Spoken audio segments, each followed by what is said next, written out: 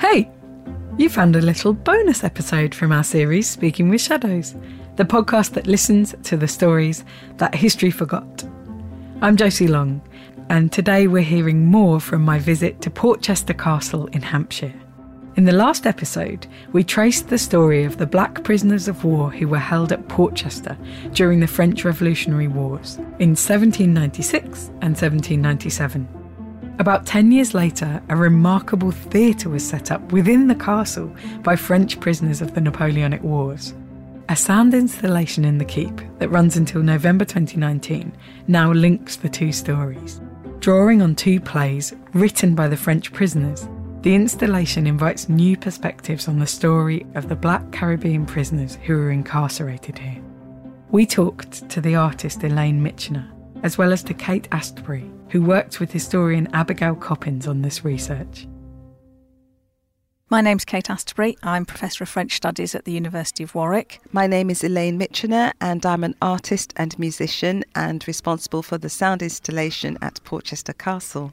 We're sitting here at the moment just outside the keep while we watch families have their picnics and school parties traipse up and down the steps. We've been talking about this project for well over a year. A couple of years. And I'm really interested in the fact that history is often written by the victor.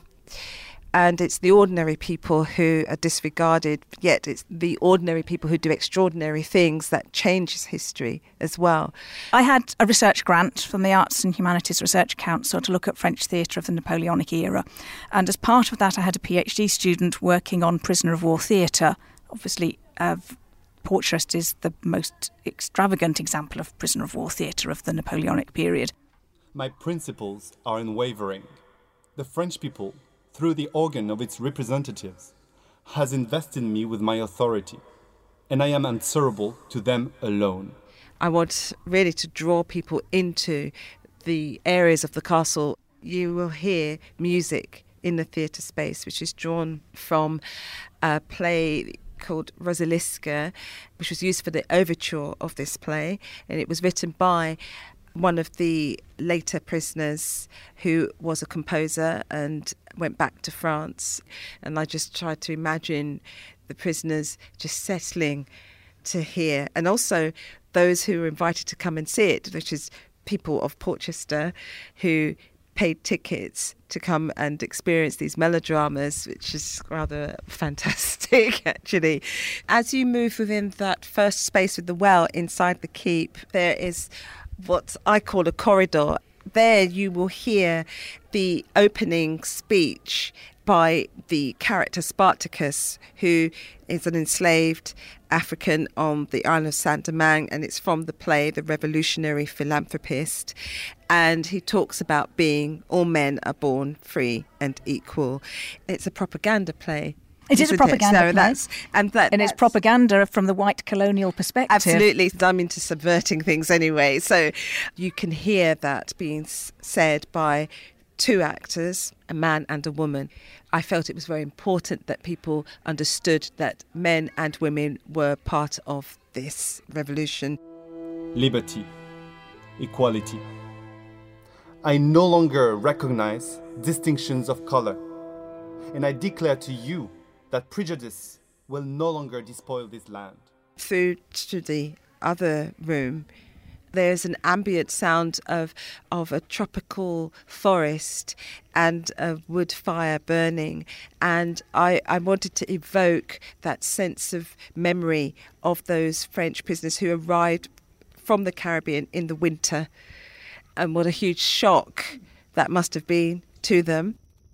And the actual fact that there would have been a fire burning in the fireplace, so that crackles away. And then there's, in the corner of that room, you will hear the names of some of those who are on the registry, and they're just spoken. Soldier. Thomas Laroche. Soldier. Jean-François. Soldier. Dieudonné. Soldier. Jean Carrère. Soldier. Carny. Soldier. Papéré. Soldier. The list of the names, you can hear them upstairs, and that's accompanied by a big drum sound known as guaca from Martinique, and it's part of this big drum tradition which is across the Caribbean and originates from West Africa, and it's one of the things that has survived the history of the Caribbean, and I find that rather remarkable. And it's a shared heritage, and it was seen as being very dangerous because it was also a way of conveying messages through drumming. The prisoners were released from Portchester and sent back, in inverted commas, to France. Obviously, they'd never set foot in France. They were from the Caribbean, but they were French, so they were sent to France. And they were sent to, the men were sent to the Ile d'Aix and garrisoned there, and the women were held on the mainland. And they wrote to the Minister of the Interior in Paris to say that they were destitute and could something be done. And the ministry sends the letter back to the region and says, we do need to sort out payment for these women. But we also get some great letters complaining that they're trying to inveigle their way onto the ferry to get back across to see their menfolk. So they're pretending they have dispatches from the general in order to wheedle their way onto the ferry. Why wouldn't you? And so we have this fantastic letter that says, can you just watch out? These women are trying to get back to the garrison by claiming they've got dispatches from the governor.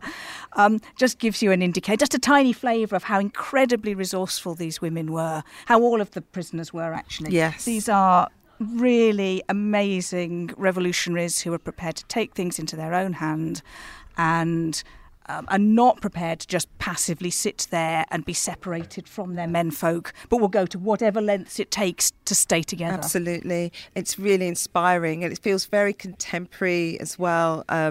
Just the way that they're described. I think they're described as refugees at some point, and their papers are being examined and scrutinised, and are the right papers, and you hear it's all the bureaucracy around it. I feel encouraged that it has come to the fore now, and I feel very proud and privileged to have been able to work with this material, work in this space, and to actually reassess what English heritage means in a wider way. Soldier. Edouard. Jean-Marie. Soldier. Louis. Opéra. Soldier. Soldier. Augustin Camus. Joseph Soldier. Postillon. Bernardin. Soldier. François Leversier. Maigrigners.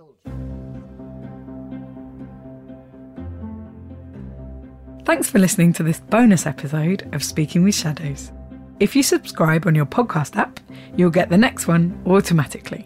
I'm Josie Long, and you can find out more about this and other amazing stories at english-heritage.org.uk/Speaking with Shadows.